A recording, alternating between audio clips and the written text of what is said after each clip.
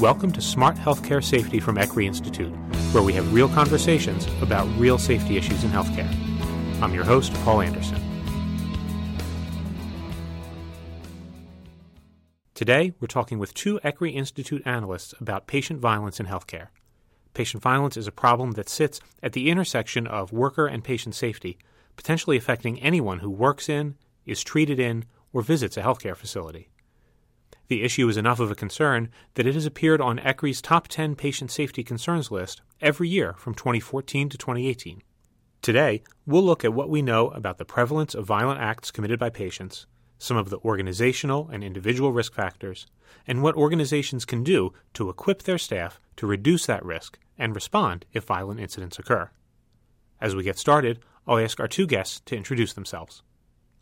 My name's Cindy Wallace. I'm Senior Risk Management Analyst at ECRI Institute. Hi, I'm Nancy Napolitano. I am a Patient Safety Analyst with ECRI Institute's Patient Safety Organization. So, Cindy, you were the author of our most recent guidance in our healthcare risk control program about patient violence.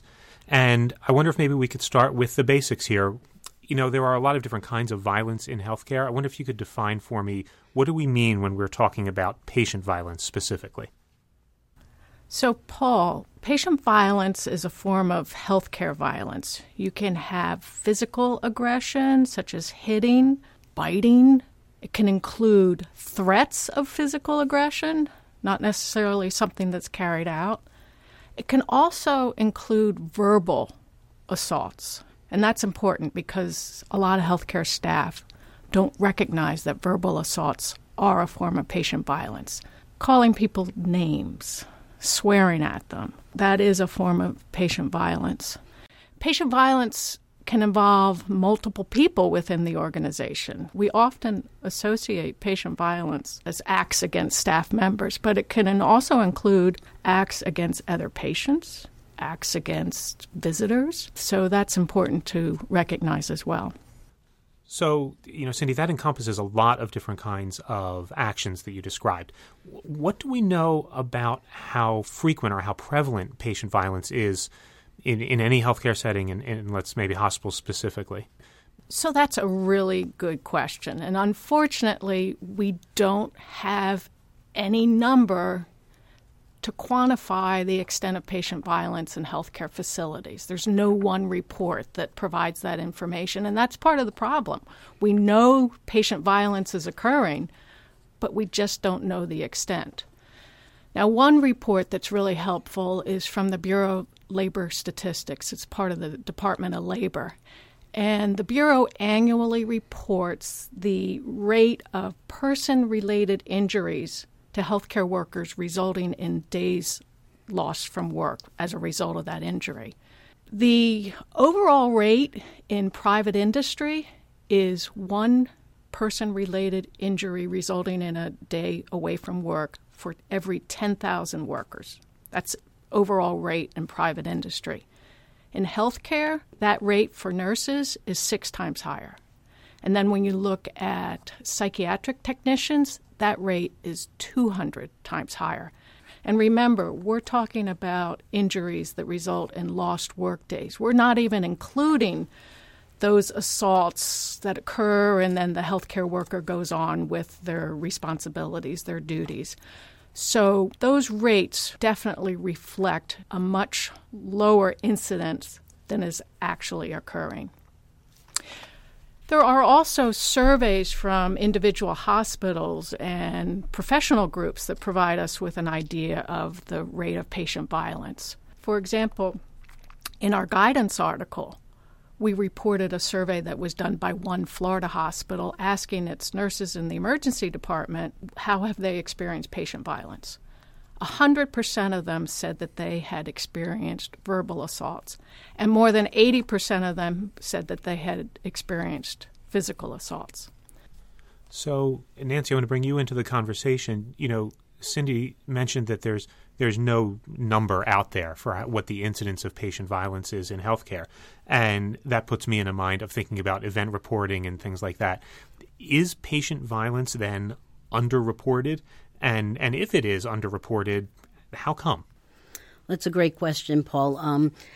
A lot of these events are underreported because a lot of the nursing staff in facilities and hospitals believe that some form of patient violence is acceptable and part of the job, which is a real problem because no one in a hospital should be exposed to patient violence or fear that they are going to get hit or spit at or verbally abused because they're a nurse in a hospital and the patient is ill.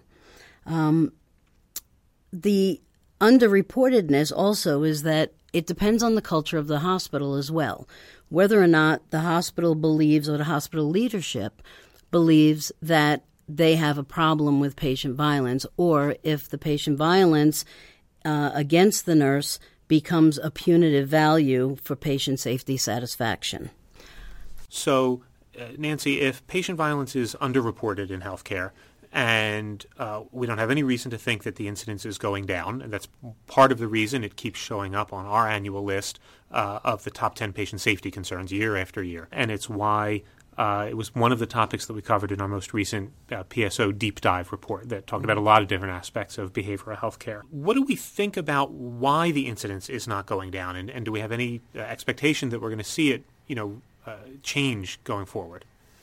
Well, Paul, I think that what we're going to see is the incidence actually going up if we use our reported data to benchmark, because I think where hospitals are going with their culture of safety and where they are encouraging their staff to report, I think the education around the staff not having violence as part of their job description will encourage more people to report. The other problem is the staff that works on medical floors is not really trained to handle behavioral health issues or diagnoses or disorders, behaviors. And what happens is when you have a patient in an environment where there is no skilled staff member to work with them, the smallest, slightest challenge or direction can cause a behavioral health patient to get aggressive or get defensive or act out. And depending on what the patient's issues are, if you don't know how to de-escalate or if you don't know how to approach someone safely, the risk potential is exorbitantly more. So, where we're going with this is that there's physical ways to stand and treat a patient, as well as being able to recognize and good assessment to know that someone might have special needs as far as behavioral health goes on the medical floor. And those trainings are critical in getting these events to go down. Nancy, a surprising figure I came across as we were preparing this guidance article on patient violence is 1 in 3 hospitalized patients has a behavioral or substance abuse disorder. And these are patients who are being admitted to the med-surg unit who have these issues. They're being treated for a heart attack or something else, but they still have those behavioral health issues that need to be managed. And as you're saying, staff don't have the training to manage these conditions. Another issue that comes up with the violence is that sometimes when patients get admitted through the emergency department or get admitted for a procedure, the medical medications are often reconciled and passed on, but what often gets dropped is the psychiatric list of medications. So if you have a patient who is on and stabilized on a behavioral health, a psychiatric medication, and then it gets stopped for 3 days unbeknownst to anyone, what it does to the patient is it brings them back, and to get them back to their therapeutic level can be days, if not months, of doing that. So it's very detrimental to not pay attention to all the medications that the patient comes in on. And we're seeing that more frequently, that in the reconciliation, the meds aren't there, and no one notices that they're not there. So there are a lot of components to this, and the biggest component is doing that assessment when the patient hits the door in the emergency room. Ask the questions. use a valid assessment to identify. But the key piece here is to make sure that that information gets pushed on as the patient goes through the health system. Okay, so you're emphasizing that sharing and communication of information, and that makes me think that that's a big pitfall that we're running into. Is that something we see, for instance, in the PSO data, that gap in communication or that interrupted communication? Yes. We see that a lot in the PSO, not only for the behavioral health patients, but the general medical patients, that sometimes the medication reconciliation that starts in the ED looks very different by the time they get to their general med floor or the ICU. And sometimes in the computer, if the patient's had multiple visits to that hospital, there may be multiple reconciliations in there, and without checking, you may not know which one's the most recent. So med reconciliation is critical in that component, but also the assessment. And I believe that an assessment should be completed not only in the emergency room, but it should be completed on the unit. But even more important than that is if that assessment comes up positive for violence or aggression, what do we do with that? Well, you anticipated my next question, actually, which is when a patient comes in and we've done all our screening properly. Let's give them that much, right? And now I've identified that patient X is we're concerned that there's a risk there that they may be aggressive, they may be violent, whatever. What do we do besides making sure that information is recorded somewhere? What do we do in the immediate moment, and what do we do throughout the duration of their hospitalization to reduce the risk to every staff member that comes in contact with them? Great question. The immediate risk is to identify that there is potentially a problem. So keeping your normal safety responses in place. Make sure your response team, if you have a behavioral response team or if you have security who responds to codes for behavioral problems, make sure that they are aware that in room X, Y, and Z, this person has the capability or has the platform to potentially become aggressive. The other issue is that the patient, it's no fault of the patient that they have whatever illness is going on. And I think it's really important that the staff recognizes that some illnesses are not clear. If you break your leg and the bone, breaks your skin, it's really clear. You fix the bone, you put him in a cast, and everything's good. But mental issues, behavioral issues, are not that clearly, acknowledged or fixed. And we really need to have the compassion and the respect and reduce that stigma about mental health and stereotypical things, because what I probably would say is that you don't know how many people on your floors right now have mental illness. They could be very stable, and mental illness is everything, runs the gamut from depression, to schizophrenia, to autism spectrum disorders. So you don't really know what it looks like. So you can't always tell, like a broken bone. So we've talked a couple times about training, about making sure that staff are trained to handle these situations. So I understand we can't talk about everything that would be covered in a training program that would probably last several days. But maybe what are some of the highlights of things that we want to make sure are included in staff training? So, as you say, Paul, training is key. One of the key aspects of training is giving staff some of the warning signs that indicate that an individual is starting to get anxious and the situation is escalating. So go over the warning signs. Give staff some techniques, help them de-escalate the situation. That's key. You want to keep the situation from becoming a crisis. So give staff techniques on remaining calm, remaining professional, being empathetic to the individual, but also setting limits. So as part of the training, it's important to include simulation, role-playing, bring in some actors who can act out as violent patients.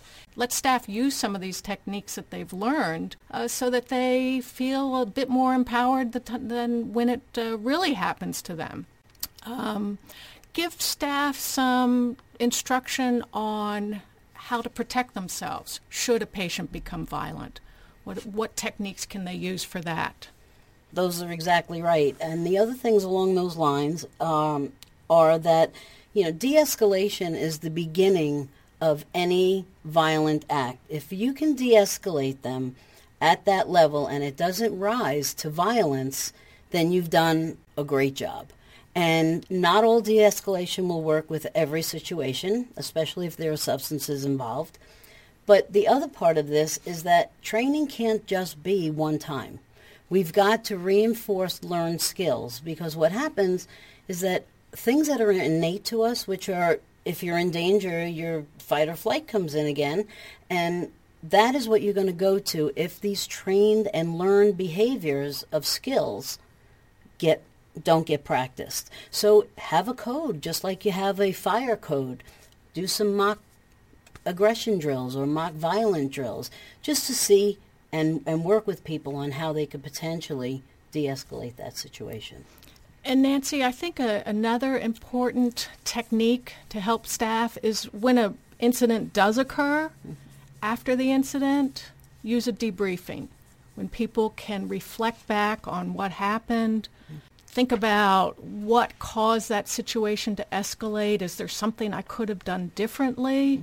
And have the staff talk amongst themselves, offer suggestions, and I think individuals will feel maybe a bit more empowered the next time that happens, because they, saw what happened when maybe they didn't use the right approaches, and they have a better sense of what they can do to stop the situation from escalating. That's an excellent point. You always have to rehash what has gone on, because that is the time where the learning takes place, right after the incident. The other thing is, if you come across a patient who you feel you just can't communicate with for whatever reason, sometimes it's transference, if it reminds you of someone else, and it happens. We're all human before we're anything else, and you may have that issue. Go to a coworker and say, you know what, I've tried to give this patient medicine 3 times. I'm not getting anywhere. Maybe if you can try once, it would really be helpful. And sometimes different approaches get different results. And it's not rocket science. It's just learning skills, like you learn to, start an IV. Those are learned experiences and learned skills. So, obviously, in spite of all these efforts and trainings and de-escalation, sometimes this aggression or violence is going to happen. And there's an immediate consequence to that, right? If I hit you, I bite you, I spit on you, there's an immediate acute injury that takes place. But what are some of the other consequences of these actions? And I'm thinking in terms of, both on the individual worker and on the workforce collectively. What are some of those other consequences that we might face? Well, I think one of the important aspects of that is that we do have to recognize that when something goes wrong with a patient, there are resulting feelings and emotions that go along with that, and whether it's behavioral, medical, whatever it may be. And what happens often is that people start getting burned out. But you get burned out because the support systems are not there for the staff. And earlier on we talked about the leadership culture. The leadership needs to really look at supporting this environment if patients are going to be coming in and potentially getting violent, which no one can predict that. So that's when the staff needs to feel empowered to report and to ask for assistance. And a lot of the hospitals have EAPs that go in, and sometimes you just have to recognize that this is not the normal way that my day is supposed to go. This is out of the realm of what a normal day or a nurse's day should look like. The other thing I wanted to bring up when we were talking about assessment, remember that past behavior is the best predictor of future behavior. So if these patients have been violent before, or you have record of them being violent, that should be an indicator before any other assessment takes place. Because if you can do it once, it can happen again. And that's a really important thing to hang on to before any assessment gets taken. Talking about the consequences for staff, we wrote about one individual, an ED nurse, 20 years experience as an ED nurse. And she suffered brain injury and fractures from a patient who happened to be a boxer. After that incident, she left the profession. And she left the profession because she did not feel supported by her organization. That gets back to what you were saying earlier, that we need to have the systems in place so that staff feel safe working in their organization. There are other consequences that aren't just related to the staff, they're related to patients. And there have been studies reporting that staff who have dealt with a patient who's been violent are hesitant to come in and take care of that patient. That's not something we want to see, but if staff are hesitant to go to that patient, what's the level of the quality of care that that patient is receiving? And that's a concern. Another concern is other patients. When staff have experienced an assault or patient violence, they're distracted. And people who have witnessed that, other staff who have witnessed that, are distracted too. And then during those times of distraction, what's the risk of staff being involved in a medical error? Giving medications to the wrong person, the wrong dose, the wrong medication. So there are so many consequences for patient care, for staff, for the facility itself when patient violence occurs in the facility. The other thing along that line, which is another great point, is that, we need to also make sure that our rooms are set up appropriately. So if you have a patient who's suicidal or violent, then make sure there's nothing in the room that can go flying or they can use as a weapon when you're not paying attention. And there have been events of that kind where a patient grabbed the nurse's scissor right out of her pocket and stabbed her. Something that you just don't think about because that nurse probably puts that scissor in her pocket every single day. But when you're dealing with patients like this, make sure nothing's around your neck. Or if it's a badge, it's a breakaway. Make sure there's no rolling tables in the room that can be picked up and thrown. So we really have to do environmental assessments as well as the physical behavioral assessment when we have this. And some of the things I've been talking to the clients about is that we really need to identify rooms that are, for lack of a better word, psych-proofed, where these are the rooms when you do get a patient like that, then you're very comfortable putting them in because if they are suicidal, there are no ligature risks in the room, and all of the equipment is outside the room.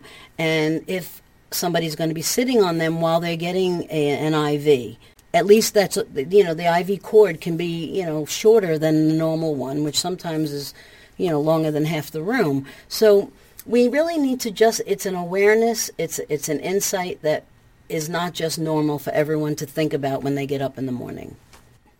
So we talked a lot about a lot of different interventions about screening and identification, about training, about sort of cultural issues that we need to make sure are in place in the whole organization. I'm going to put you each on the spot and say, for the folks who are listening and they want to take action on this, what are the sort of boil it down to the one or two things they could do in the very short term, in addition to all those what sound to me like much sort of longer term remedies and steps? So what are some things that somebody could, this afternoon in their office or in their hospital take care of? I would definitely talk to the staff and reinforce that is not a part of their job to accept violence as, part of their daily routine, and to encourage their staff that they are supported. Because if you're supported, then your ability to report and your non-punitive approach to reporting will show these problems, and then they can work with them on a bigger level. A couple of other things that a facility might consider doing on the short term is we talked about debriefing earlier. Get staff engaged in debriefing after an episode so that they can learn from each other, so that we can identify what led to that crisis and report that information to your risk manager, your patient safety officer, so that the organization can use that information to improve. But also staff participating in that debrief are learning what could they do maybe a little differently the next time there's an an incident, and there will be a next time. Another thing facilities might consider doing is look at what medications are available to staff on your medical surgical unit. Are there enough medications, sedating medications for that psych patient, so that if there is a crisis and something is needed, do they have a way of accessing that medication right away? Well, it's a good point, because I think a lot on the medical floors, the nurses don't feel that medicating a patient is the right way to handle them. And there are certain instances where sedating a patient to reduce their aggression or violence is very appropriate, as long as it's done the correct way with a physician's order and everybody understands what's going to happen after that sedation wears off. What have we put in place that's different from the first part? The other part of this that you brought up, that the debrief. The debrief. We do safety huddles. And one of the things in the deep dive that came up glaring is that communication is really lacking. Communication everywhere, from the patient to the staff to the staff to the staff. And what we find out, sort of like what we talked about, the medication list getting lost from ED to the unit, you need to make sure that your shifts know who the potential patients are that may give them a hard time. Yeah. And if you've done anything that worked, share it, communicate. No one should be left in the dark. If they have a patient on the floor, that if you have a patient that you think is, not doing very well and could possibly die at the end of the shift, that's communicated. Well, that same kind of communication needs to happen with a patient that can be potentially violent. All right. Nancy Napolitano, Cindy Wallace, thank you very much. Welcome. All right. Cindy Wallace is a Senior Risk Management Analyst here at ECRI, and Nancy Napolitano is a Patient Safety Analyst with ECRI Institute's PSO. If you need more information, be sure to check out the podcast description or head to ECRI's website at www.ecri.org. Send us your feedback about our podcasts at ecri-podcasts@ecri.org or by connecting with ECRI Institute on Twitter, Facebook, or LinkedIn. Thanks for listening, and be sure to subscribe to Smart Healthcare Safety from ECRI Institute to hear future episodes.